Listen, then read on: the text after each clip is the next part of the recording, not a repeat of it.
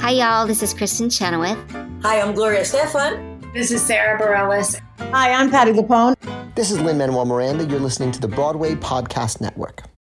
When you need mealtime inspiration, it's worth shopping Kroger, where you'll find over 30,000 mouth-watering choices that excite your inner foodie. And no matter what tasty choice you make, you'll enjoy our everyday low prices, plus extra ways to save, like digital coupons worth over $600 each week. You can also save up to $1 off per gallon at the pump with fuel points. More savings and more inspiring flavors make shopping Kroger worth it every time. Kroger, fresh for everyone. Fuel restrictions apply. Another day is here, and you're ready for it. What to wear? Check. Breakfast, lunch, and dinner? Check. Planning for what's next and how to save for it? That's where Bank of America can help. For your financial to-dos, Bank of America has experts ready to help get you closer to your goals. Get started at one of our local financial centers or 24/7 in our mobile banking app. Find a location near you at bankofamerica.com/talktous. What would you like the power to do? Mobile banking requires downloading the app and is only available for select devices. Message and data rates may apply. Bank of America N.A., member FDIC.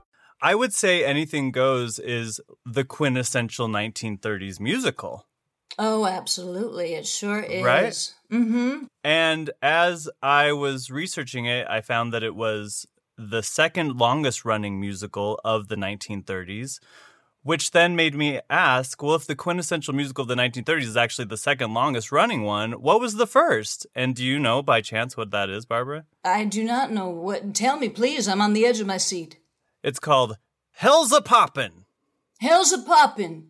That was the musical that ran the longest in the 1930s. Have I ever heard of it? Nope. Can I sing a song from it? Nope. But do you know a song from Hell's a Poppin'? Maybe if you give me the titles. What do you have the song list from Hell's a Poppin'? I think obviously there's the title tune, Hell's a Poppin'. Oh, Hell's a Poppin'. Yeah. And it's It's pretty snappy. I feel like you've absorbed so much history that it's back there. Like, if you just... Hell's a poppin', I'm a boppin', 'cause I've got the gift of the razzmatazz. You know, hell is better than heaven. That was it! Was that it?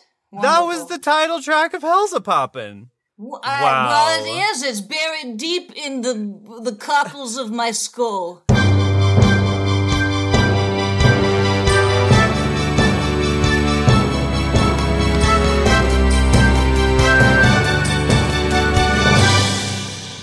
Welcome, everybody, to a musical theater podcast where we discuss the cultural and emotional impact of some of our favorite musicals in theater history. My name is Jeffrey Scott Parsons. You can call me Jeff.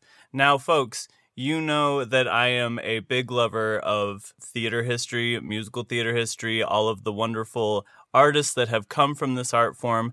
And yet, I had never heard of the legendary Barbara Dixon until my friend from Los Angeles, actress Leah Sprecher, introduced me to her work.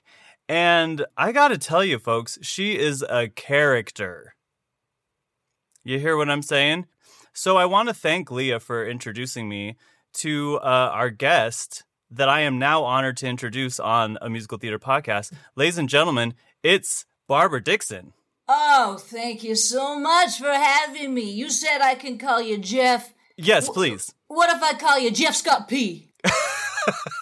Or how about just JSP? Is that cool? JSP is great. I definitely answer to that in the rehearsal arena wonderful. Environment, you know? It's like the male version of SJP. Thank you. Yes. Nothing wrong with that, I say. You're welcome. Well, thank you so much for having me on your podcast. I'm not only a fan of Broadway, but I'm a performer as well. And let me tell you, I never pass up the opportunity to mount the stage, not even orally. So here we are. Thank you. I'm so good. That's wonderful. That's wonderful, yes. Barbara. Now, you are quite a sensation on Instagram.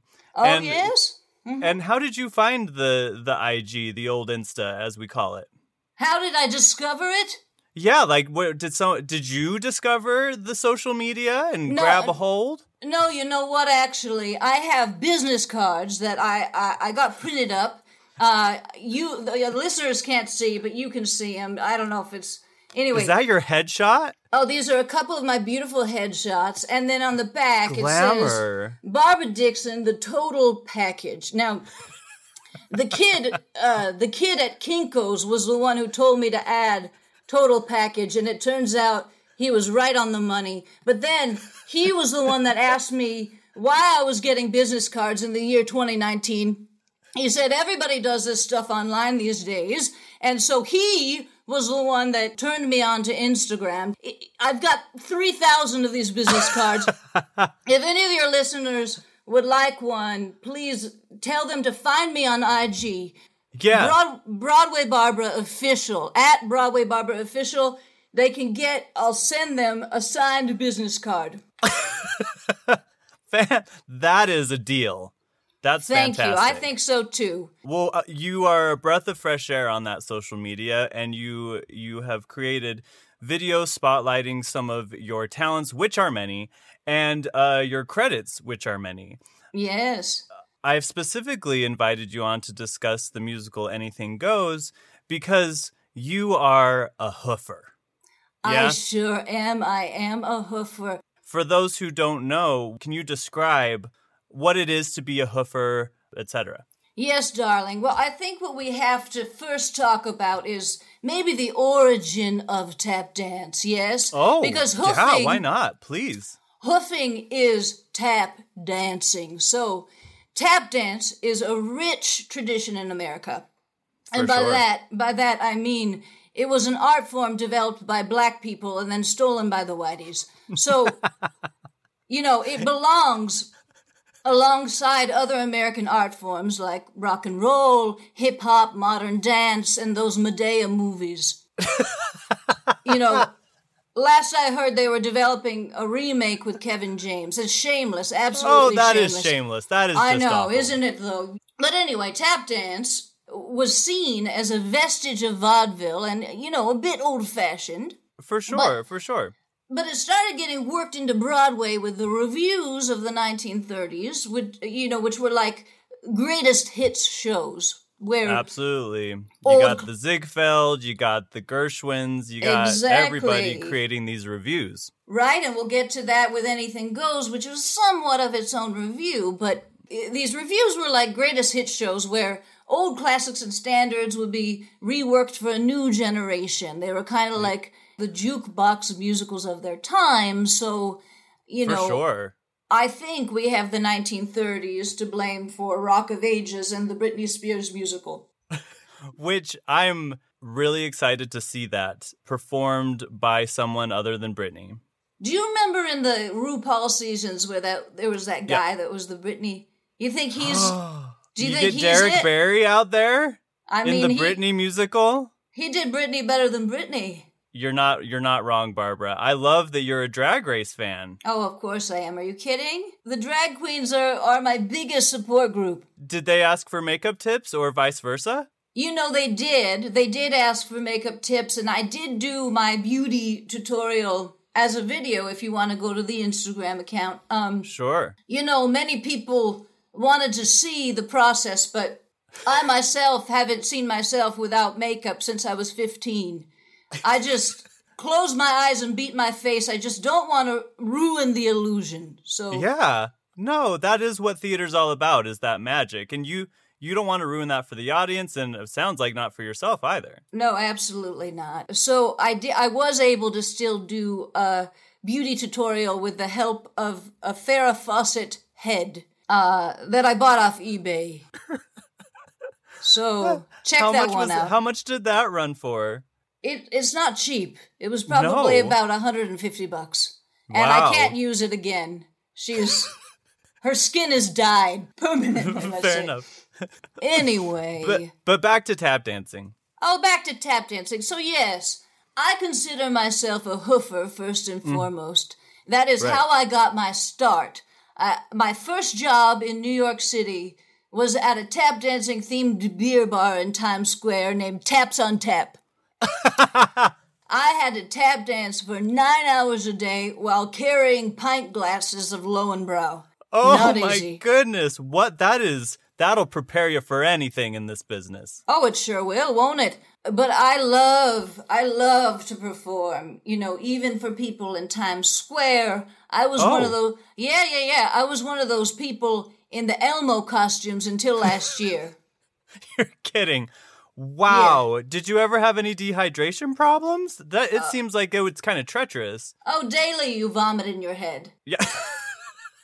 But that whole stint in the Elmo costume ended because I got in trouble for kicking the naked cowboy. Oh, dear. Why did you have a physical altercation? He seems like a nice chap. I can't help it. I'm territorial. He was inching in on my spot. Oh, man. Yeah, well, you escaped that. You came to Los Angeles. And then the pandemic hit, so Now, Anything Goes, like we mentioned earlier, was a huge smash and kind of the quintessential musical of the 1930s, a decade which also gave birth to Annie Get Your Gun, Of Thee I Sing, Porgy and Bess. And why do you think Anything Goes kind of ranks above all of them as a great representation for what was popular during that decade? Oh, you know what? It beats me. Anything Goes has been reworked more times than Nicole Kidman's lips. The plot... Oh, shoot. It's very madcap, which is a nostalgic word that means needlessly confusing and complicated. No, you're totally right. Multiple identities. Yeah, identity theft, arranged marriages, organized crime, all sorts of elements that are still considered hilarious in today's world, I'd say. Maybe it's timeless. Maybe, it's the beginning, as we were saying before, of those jukebox musicals. You've got a beautiful score by Cole Porter. And, For sure. The plot points maybe don't matter because you just love singing those tunes. Those dang clever lyrics. You're exactly right. Let's talk about Cole Porter. This is the first musical of his that we're covering on the podcast. Oh, wow. I have a confession to make.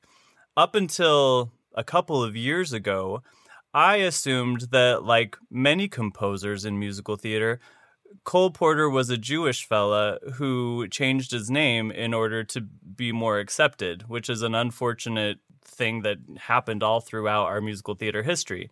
I was very, very wrong, and I am totally okay with admitting that. Instead, I will read from a book about Cole Porter. Unlike many of his contemporaries who came from poor or modest Jewish immigrant families, Cole Porter was actually born into a wealthy Midwestern Protestant clan. He went to Yale. He wrote all of the football songs, which are still sung today. He had quite a different life than many of his contemporaries. And in many ways, when you look at his work, it's both intelligent and sophisticated and living in these madcap worlds, right? He's always singing about Paris and singing about all of the finer things in life. Which he, of course, had access to, now we know. Exactly. So Cole Porter is very much a unique composer in this early time, especially since when you think about the Great Depression, which generally we think of between the years of 1929 and 1933, Anything Goes is in 1934, right at the beginning of this new era out of the Great Depression. And so you got old privileged pants himself, Porter, bringing to the table something that's both silly and sophisticated, and I think exactly what people were in the mood for after this decade of hardship and recession and clawing our way out of the Great Depression. Absolutely. I didn't mean to say that he didn't have value. I didn't get that at all, Barbara. Don't worry. I kind of poo-poo. I said he was great, but I did not say that the show Anything Goes was something that was a barrel of laughs after people were deep in depression. And maybe you're correct in that sense. So he made a splash for himself by writing Let's Misbehave. Cole Porter was known for some naughty lyrics. Yes, right? he was. A lot of scandal. I want to say that basically Cole Porter was a legendary songwriter responsible for some of the all-time classics in history of musical theater, as you've said. I would argue, he's basically on the Mount Rushmore of people who've contributed to Broadway. Oh, wow. Yes, it's Cole Porter, Carol Channing, Jerome Robbins, and Tony Danza for his role in the Las Vegas production of The Producers. I have never seen a more electric performer in my life, and you can quote me on that. So yes. I will quote you on that, Barbara. Yeah, so Cole Porter is a legend, and he was a gay man. Am I correct in saying this? He was married to a very patient woman. But Definitely. we know that yes. You won't say it in so many words. But. No, but he certainly wasn't openly gay, but he was very casually gay, and that he would have pool parties with lots of boys over. He had kind of lifelong companions that were always by his side. Mm-hmm. All the meanwhile having this wife who he loved in some way, certainly not in the way that we think of in traditional marriage. Mm-hmm. And there's, in fact, a whole film about him called Night and Day that is an old school musical film that is about him and his wife, which very much doesn't even touch on that portion of their relationship. Gotcha. But they were both very public figures and also had this very complex relationship. Perhaps, as you were saying, that he had his lyrics had a ton of sexual innuendo, so perhaps that's where he channeled his sexuality. Absolutely. I would say he was a gay man, secret gay man who wrote catchy stuff with a ton of sexual innuendo. So he was like the original Ryan Murphy. Really, let's just say that. Cole Porter was the original Ryan Murphy. I think so. That's what we've come to. Did you by chance see the film DeLovely with Kevin Kline and Ashley Judd? It kind of goes a little bit more into that. Right. I never got a chance to see that film, but It's not great, but it has its heart in the right place. Right. Well, that song DeLovely is probably the best song in the musical Anything Goes. Isn't it fantastic? It's a fantastic song. I'm not sure I can think of another show, except for maybe one written by Irving Berlin, where there are so many standards in one score. Now, like you said, over the years since 1934, Anything Goes has been revised and revised and revised, and other Cole Porter songs have been put in and some have taken out. It has quite a trajectory to the show that we have now. Exactly. Just speaking on these changes, if I might. Yeah, please. I recall there was Ching and Ling in the original version, who were two Chinese stereotypes, right? Correct. So that was certainly unfortunate and really needed to be addressed. So in later versions of the show, those characters were changed into Italian mobsters, which is a stereotype everyone seems to enjoy. And then in the most recent revival, they kept the mobsters, if I'm correct, but then cast Chinese men to play them. So what an interesting twist. Right, so Anything Goes is like the American South. We keep trying to get the racism out of it, and it keeps getting put back in. I'm really impressed at how progressive you are, Barbara. Thank you. Well, these are changing times. We've got to keep up with the changing times. Absolutely. What a great example for your generation. Thank you so much. I thank you for it. I know. Now, the show was originally brought to pass by this producer named Vinton Friedley. And knowing that Cole Porter was a great composer, he gets him to write the entire score. And the book was written by P.G. Wodehouse and Guy Bolton, both of whom were famous kind of essayist, humorist writers, also playwrights of the time. And they constructed this whole musical about things happening on a cruise line. Mm-hmm. This concept also seems to be very popular in the 1930s. There's so many sailors in 1930s musicals. Am I right? Yes, you're correct. Maybe it was because Cole Porter liked his sailors. I don't know. I mean, that tracks. Now, the original, this is rumor, but rumored by a lot of people, that the original script had like a bomb scare. So a big plot point would be that the ship was going to sink. Now, right around that time, there was an actual cruise liner called the Morro Castle that did sink. It was shipwrecked and it was a huge story. The producer kind of freaked out because now this very important plot point in the show seems a little tone deaf. So then he gets two other people to come in and rewrite some of the book. because Guy Bolton and P.G. Wodehouse are busy doing different things at this point. So he gets Russell Crouse and Howard Lindsay, who in many ways after this become incredibly popular playwrights, both in straight plays and musicals. They wrote Life with Father, which was a really long-running play, and then they also wrote the book for Sound of Music. But that means that in addition to all of the different revisions over the years, you've just got a list of all of these dudes trying to fix the script. Right, and I also recall another fun fact that, after they scrapped the original version of the show, they had to have it remain set on a boat because they'd already built all the sets, correct? Oh, that totally makes sense to me. Yes. So I also wanted to say that also happened with Phantom of the Opera. That musical was originally entitled Old Half-Faced Jerry and His Giant Chandelier. They reworked it after previews, but kept all the sets. Sets are expensive, darling. They are. I had no idea. What was it called again? Old Half-Faced Jerry and His Giant Chandelier.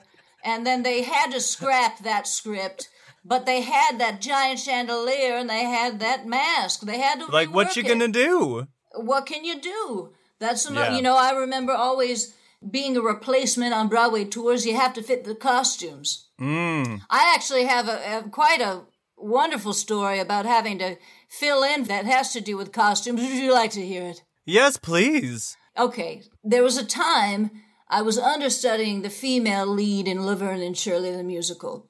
Oh. Yes, we had barely hit previews when one night on the other end of the phone I heard those magic words, "Barbara, we need you. Shirley's got shingles on her face." So, shoot. There was just one catch. To get the job, I lied about my size. And oh, no. Yes, the woman I was understudying was 4'9" and weighed about 76 pounds. Well, I managed to shimmy myself into her costume, but at the end of the first act, I did a particularly acrobatic grand jeté, and I split that dress from my tits to my anus. But as they say, the show must go on, so... It must go on! I did the entire back half of the show completely nude. And, unfortunately, I hadn't trimmed the hedges in a while, so...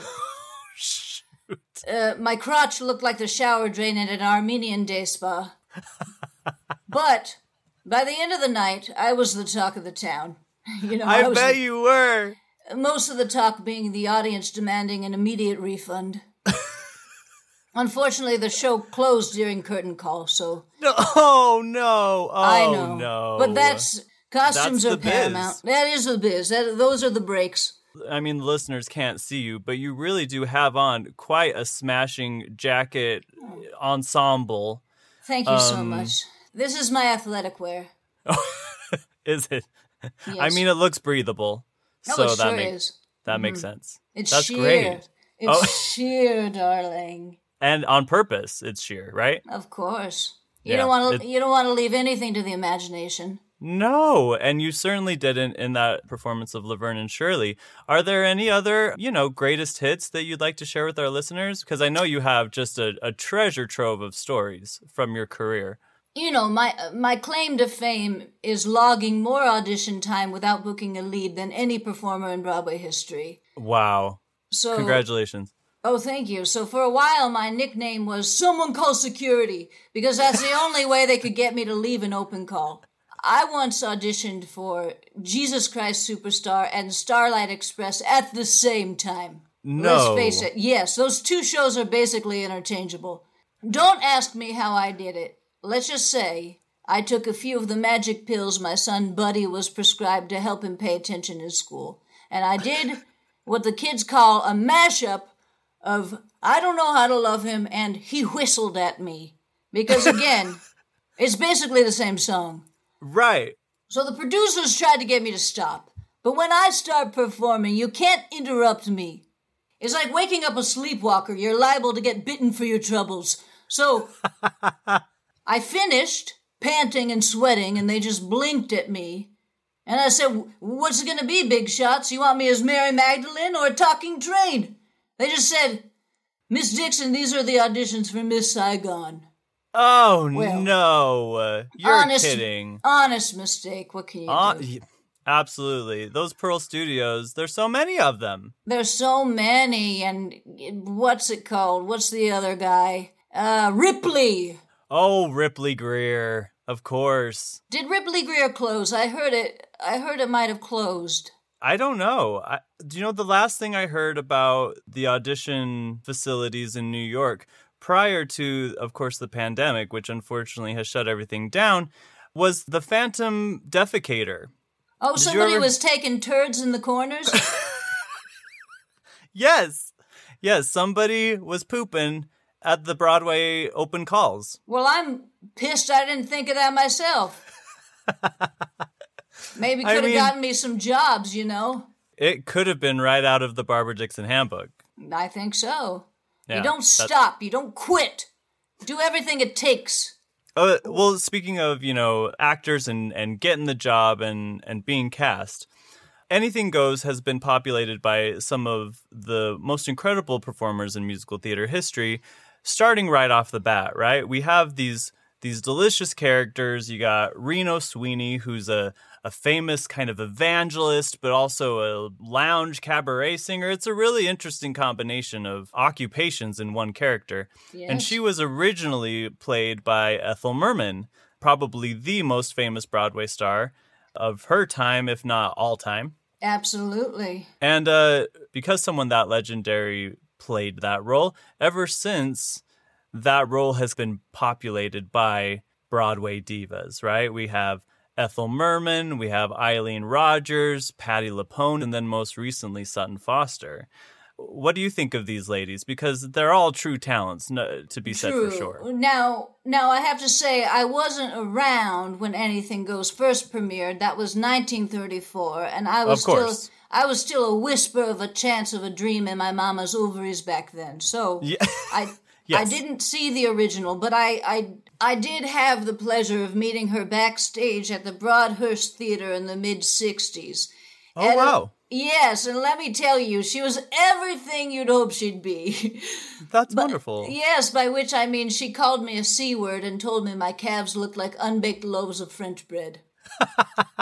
I don't mean to laugh. I'm so sorry. No, she was truly one of a kind. I love her. She's a doll. So, as you're saying, she originated the role of Reno Sweeney in Anything Goes, Ethel did, and wound up playing the role in the first movie version. True, because they did make a film version. You're absolutely right. Yes, but I don't know if you knew this, but she almost didn't get the chance because Bing Crosby was starring in the movie, and he wanted his wife, Dixie Lee, to play the role, but she dropped out. Wow, I did not know that. This is true to fact trivia. So, after his wife dropped out, Bing wanted the role to go to his second favorite co-star, a crate of Johnny Walker whiskey, but which also is true to fact trivia. But producers told him that wasn't physically possible, so they went back to Ethel Merman, and the rest is history. Yeah, God bless her. She's a tough cookie with the mouth of a sailor. And by that, I mean not a sailor in Anything Goes, like an actual sailor. That's why she called me the C-word. It was everything I would have dreamed. That's wonderful. She set the bar high for Broadway belters. Yes. Now, Eileen Rogers, who came to the role in the 60s. Yes. Yeah. Maybe not as big of a voice as Ethel Merman, and I think is probably a personality that people don't know very, very well. Now, you were alive in the 60s, so do you remember much about Eileen?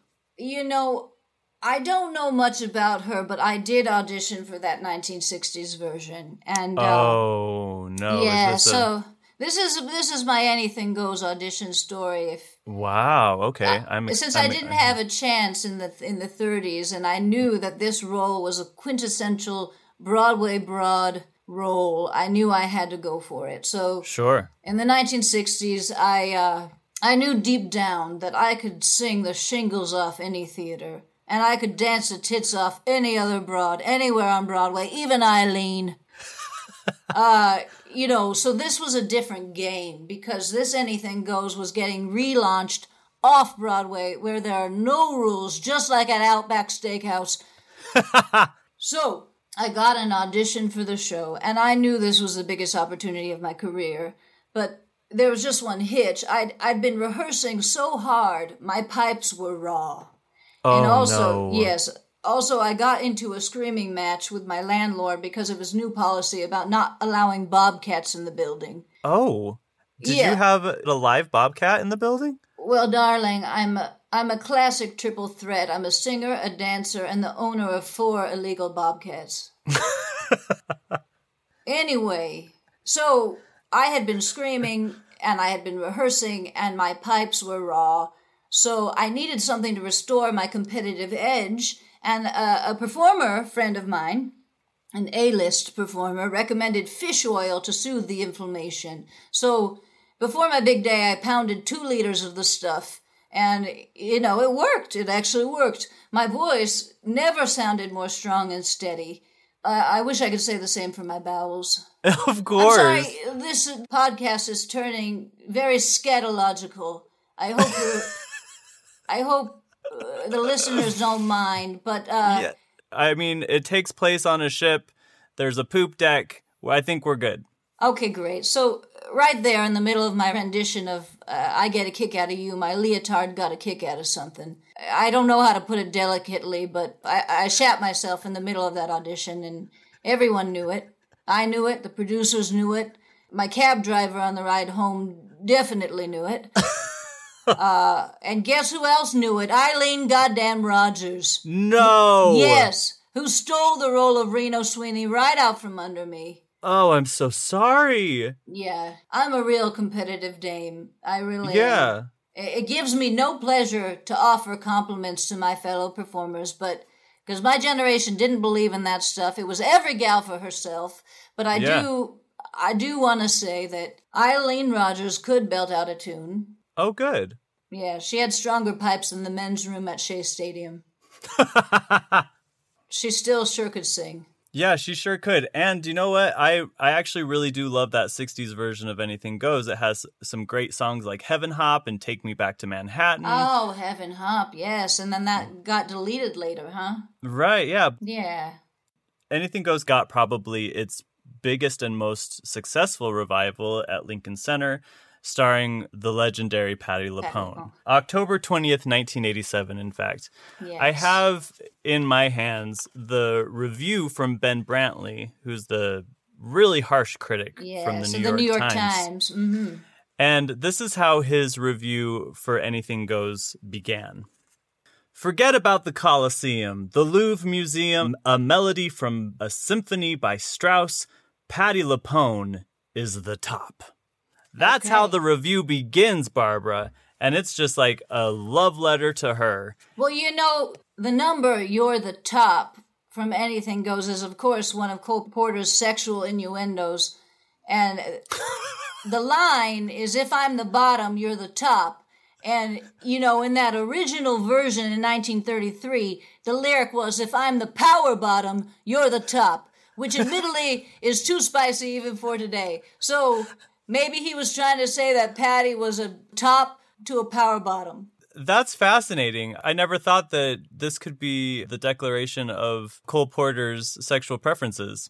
Yes, I mean, it's through all of the tunes. You can find it anywhere. They're hidden like little codes, a little path to his sexuality. The shoe fits, right? Mm-hmm. Now, she did not win a Tony Award for that performance, and I think it irked her, I'm not going to lie, especially with a review like that from the Times. It instead went to Joanna Gleason for Into the Woods. Right, and then later went to Sutton Foster, huh? That must have put a thorn in her side. Exactly, Barbara. And then the 2000s come around with this latest Anything Goes revival, Sutton Foster, big Broadway belter, triple threat. Although I don't know if she owns Bobcats, so might need to rethink that. But she wins a Tony for playing Reno, and boy, that must have... There were some angry Norma Desmonds, if you know what I mean. You know what I have to say? Personally, I don't think revivals should be eligible for major awards. Oh, interesting. And why do you think that? They should only be given out to completely original works of theater, like Jagged Little Pill, or the one where the kids are trying to figure out how to pay their rent. The title escapes me at the moment, but you know what I'm saying. I think it actually is called Rent. Oh, okay, that makes sense. Yeah. It's a little bit older than Jagged Little Pill, though. Right, Are but you these aware are of both that? brilliant original pieces, and that's the point I'm trying to drive home. Not Sure. mounting the same thing over and over and over and over. I feel like Cole Porter led us to this golden age of musicals that are exemplified by shows like Beetlejuice the musical, Pretty Woman the musical, and of course the Karate Kid Part 3 the musical, which had to halt previews due to the pandemic, but I hear Nathan Lane is amazing as Mr. Miyagi. It's a shame they had to pull that one.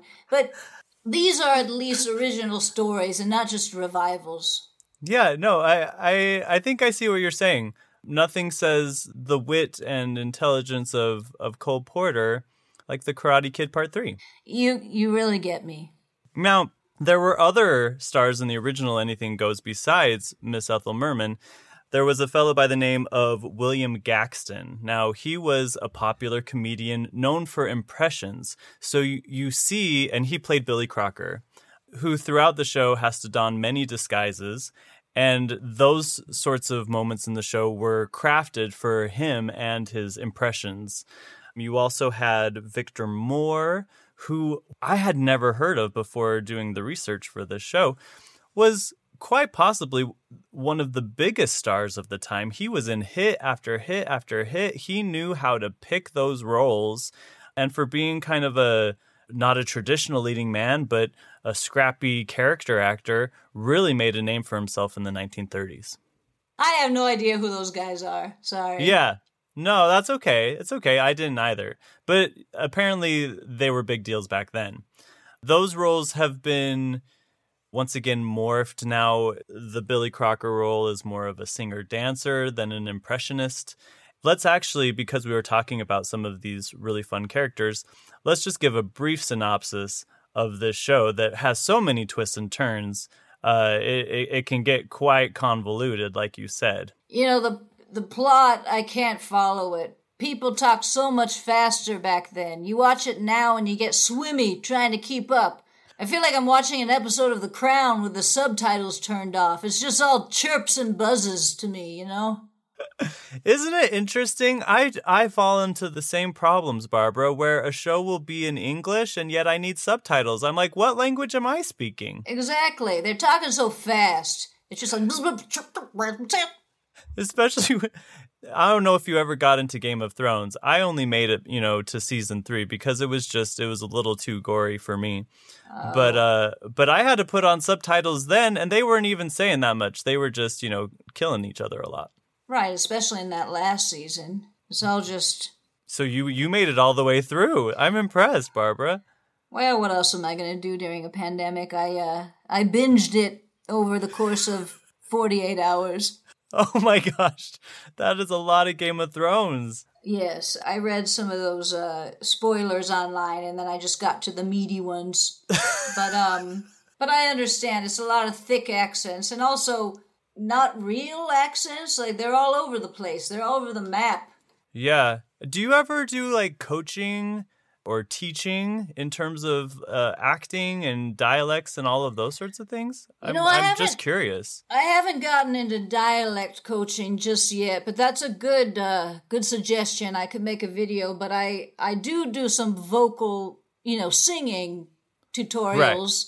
Right. Because I studied under the famous Jerry Korb. He and his brother had that famous vocal studio in New York City called the Vocal Corbs. And what they taught me was when you're reaching for those high notes, you have to sing from your sphincter. Oh, sure. Yes, otherwise, there's very few people that can sing those high notes without giving themselves anal fissures, so you need to have the proper technique. And the Vocal Corbs, the studio closed after the death of Jerry Korb, and they don't really have anybody else teaching their legacy, so I am teaching their method currently to a couple young students. Oh, that's great. Lucky kids they are. Yes, they are. So Anything Goes, Act 1, starts out, like we said, with this cruise liner called the USS American, I think.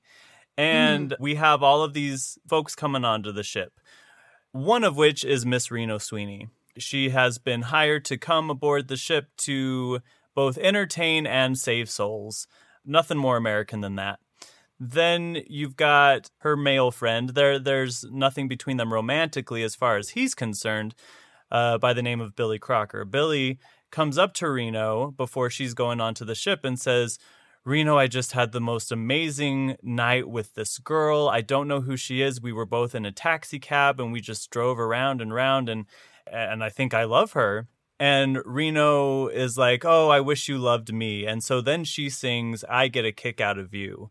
And, you know, we always talk about Oklahoma as being so daring for opening a show with just a solo, right? There's no big fireworks, no chorus girls in tiny outfits. It was just Ann Eller churning butter with Curly singing Oh What a Beautiful Morning. And yet here in the 1930s, we have Ethel Merman singing a slow ballad right at the top of the show. But in I Get a Kick Out of You, she's dropping things like don't get no kick from cocaine. So that's a real spicy lyric. Yeah, right? That's a little spicier than churning butter. You're totally right. I also hear that they had to change that lyric for high school productions to codeine. So it's a little more relevant? Yes. You know, less intense for the children. Sure. There probably was a version where the lyric was heroin, because heroin is my favorite high. Back when I was on the scene, everybody was doing drugs. We did coke, horse, dust, juleps, dundos, the whole bit. I haven't heard of 75% of those, but I'm about as stone cold sober as you get. There's all different kinds of chemical. To stay under the radar of the FDA, you must be creative. There are other people getting on the ship, namely Moonface Martin. Now, he is a gangster, and he thinks that he's a really good gangster. He's actually not that great of a gangster. He's known as Public Enemy number 13. So he's not even cracking the top 10 of public enemies at this time. He's got his girlfriend, Bonnie, who's, you know, your typical gangster moll, and they are waiting for their boss, who is Snake Eyes Johnson, public enemy number 1. Like he's the guy that everyone is looking after. And in the 1930s, this is when we're really celebrating criminals and crooks, right? They're on the front page of newspaper, which is something that we don't do nowadays at all. Oh, not at all. Of course not.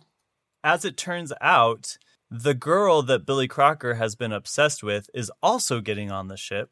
Her name is Hope Harcourt. She's getting on with her fiance. Gasp. She's actually engaged to this very elegant British gent named Sir Evelyn Oakley. And then she also has a domineering mother. And so as Billy is leaving, he sees her that she's going to be getting on the ship. And now he has to get on.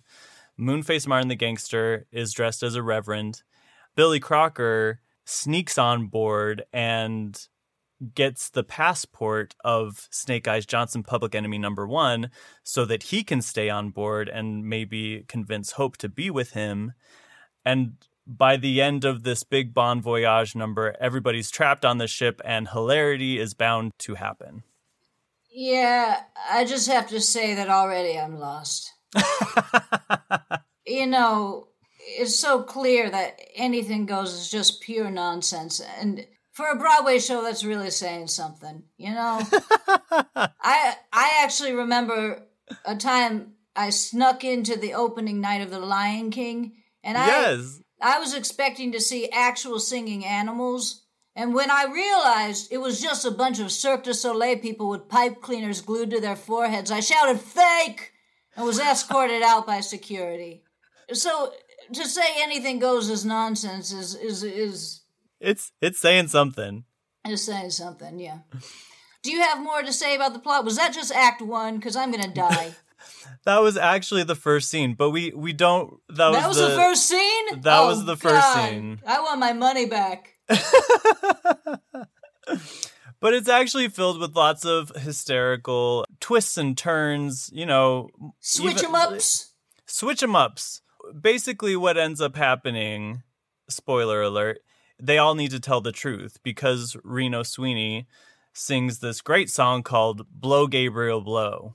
Right? Which again is another one of those innuendos. It is. You know, that song Blow Gabriel Blow, it was actually censored from the first movie version because it didn't conform to the motion picture production code. That is truth.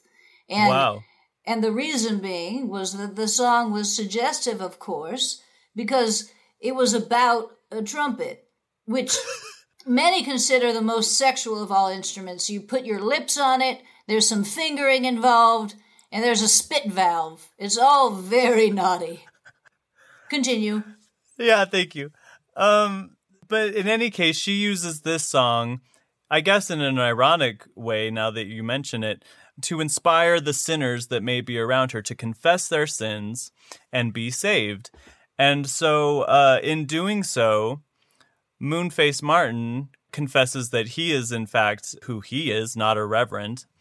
And Billy Crocker confesses that he is not public enemy number one, like everyone has been obsessed with throughout the show, that he is, in fact, just plain old Billy Crocker, which means they both get thrown into the jail in the cruise liner. Now, I didn't even know there was, like, cruise jail. Cruise jails. Yeah. Well, there's gotta be. Yeah. What kind of people are on a cruise ship anyway? They're all criminals. In jail, Billy's feeling very depressed because all he really wanted was hope, and now it seems that literally hope is lost. Moonface manages to build his spirits back up by singing about a bluebird, which is really funny. Trust me on that. And then they break out of jail in yet another disguise. Now, the other person to tell the truth is Sir Evelyn O'Clay, who lets it be known that he once had an affair with a young Chinese girl by the name of Plum Blossom. And this, of course, is news to Hope because she didn't know about this tryst.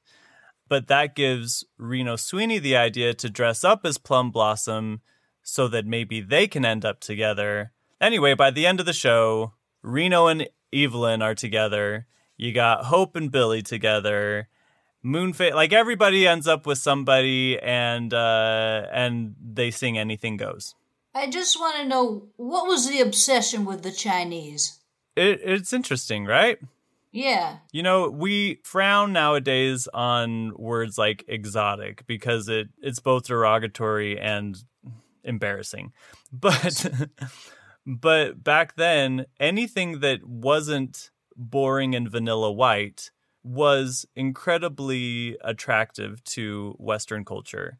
And so you see a real interest in Cuba. You see a real interest in South America. And the King and I, musicals exactly. like that. And then in the East as well, yeah. So instead of just figuring out a way to be interesting, they just shoehorn ethnicities in there? Yeah, I think so. I think you're exactly right. Right. You know, speaking of which, interestingly, you know, that title song, Anything Goes, is most famous for being in the opening credits of Indiana Jones and the Temple of Doom. Something else that's quite problematic. Absolutely. Right, are you kidding that's me? Right. I love me some Indiana Jones. Right. It was performed by Kate Capshaw, that opening number. And I was up for that role, too. You're kidding me. Yes, but I didn't get it because I was neither invited nor admitted into the casting sessions. Oh, no. Did you storm that audition? Of course. Oh, what do you think? Yeah. Who do you think I am? You're a goer. You're a getter. Exactly. The first time that I did Anything Goes, I've done it 3 times now. We had to Congratulations, darling. Thank you, Barbara. It was, at a small community theater in northern Utah, and we had to change some of the lyrics. And I remember thinking, this song was written in 1930. How is it possibly offensive? What did they consider racy? I think because the lyric says, but now God knows, was kind of considered more of a like taking the Lord's name in vain type thing. So we said, but heaven knows. I think also nudist parties. There's a verse about nudist parties and gigolos. Anything Goes. Yes. That one got changed. I don't know what to. Maybe fully clothed parties. Yes. Consensual, fully clothed parties. Yes, I'm sure. Yeah.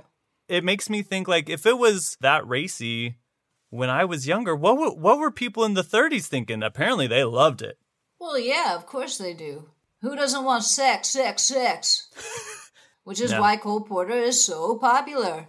Are there any other tunes that we haven't mentioned? All Through the Night, which is a beautiful song. Easy to Love. Easy to Love. Gorgeous tune, yes. Is a perfect song as far as I'm concerned. Do you sing yourself, don't you? I do. And would that be the choice you would make? If I'm going to sing an old school ballad, Easy to Love, top of the list, for sure. Do you have a nice rich tone? I try. Maybe you should sign up for my lessons, darling. Oh my gosh. Well, singing with my sphincter with Barbara Dixon. Exactly. I only charge a low price of $250 per 20 minutes. Oh my gosh. But you know what? You probably get results, don't you? I do get results, and that actually reminds me, how much am I getting paid for this podcast? Your silence leads me to believe it's a huge, hefty sum. And I take Venmo, actually I do not take Venmo, I don't know what that is, I only have a flip phone. But there is a Western Union near my house if you'd like to wire transfer. Western Union? I haven't used that thing in ages, but I'm hoping to just send you a lot of traffic for people who want those business cards, and maybe we'll call it even. That could work too, darling. Great. That would be awesome. Wonderful. So I have done it a couple times, like I said. Have you been able to do it? I know that you went in, for that 1960s version, but... Yes, but then, the debacle. Yeah, of course. I did eventually have the last laugh because in the late 90s, I finally got a chance to play Reno Sweeney. You're kidding. I did. Barbara, that makes me so happy. I know, I did. And it was anything goes as it was meant to be seen, as the featured entertainment on a Serbian cruise liner. My co-stars were a former Yugoslavian weatherman, and playing Moonface Martin was whatever passenger won that evening's raffle. So it was a wild mess of a show. What an exercise in yes and. I know, but I did finally get that chance to play Reno for one night only. You see, there was a viral outbreak of Legionnaire's disease the day after we left port, so the ship had to immediately turn around. But I finally accomplished what I set out to do 30 years before when, the dreams got scuttled by 2 liters of fish oil. But hey, that's showbiz, right? It certainly is. The real legacy of Anything Goes is its timelessness. You can put those tunes in any context and it still works, Yeah. You could do a version of the show about life in the year 2020 and just change the title to Everything Blows. You have got the COVID and your racist uncle voted for Trump again 'cause everything blows. See, works no matter the time period. I think Cole would appreciate it, and I think that it deserves to live on, so amen. Thank you so much. Anything Goes is a ridiculous, hilarious show that still holds up in many ways and deserves our, at least, recognition for ushering in just some of the silliest humor that we could ever hope for in a Broadway musical. Absolutely. Thank you so much for having me on the show.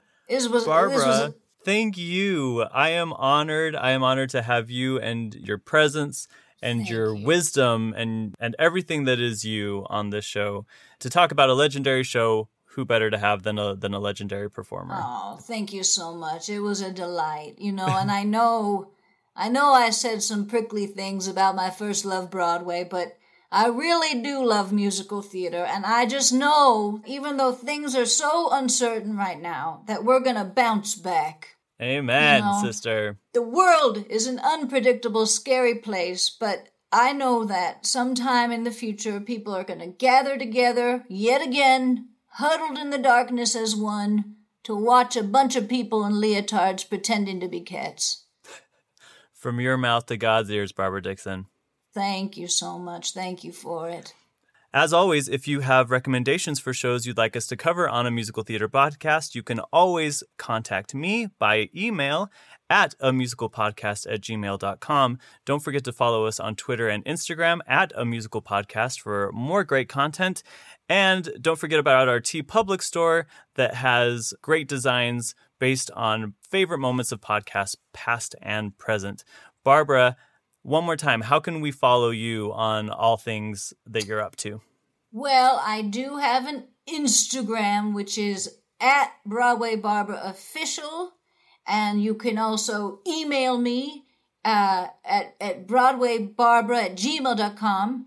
And then my website, broadwaybarbaraofficial.com, for, future shows and all the like. But right now I am putting out a lot of beautiful tutorial videos. My latest is about my health practices. Staying trim can be difficult. So I have a special smoothie tutorial on my Instagram if you want to check that out. Fantastic. I think we will all take a gander. Thank you again, Barbara. And everybody out there, keep tapping your toes. Yeah, keep tapping those tits off. Tap your toes, because anything goes.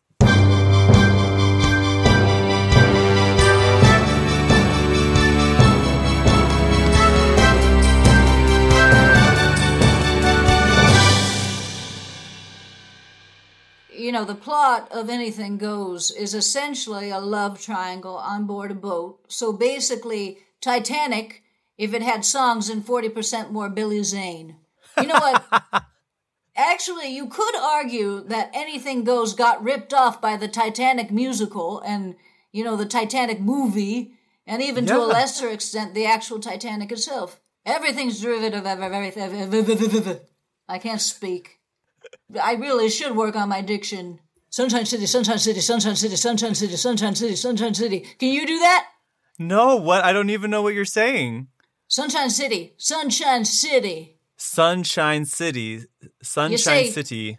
That's a recipe for disaster. I don't know if I should do that one. But fast. I do it perfectly. Sunshine City, Sunshine City, Sunshine City, Sunshine City, Sunshine City. Anyway, now I'm ready. Hey, it's Leslie Odom Jr. here on the Broadway Podcast Network to tell you about the Rise Theater Directory, a program of Maestro Music.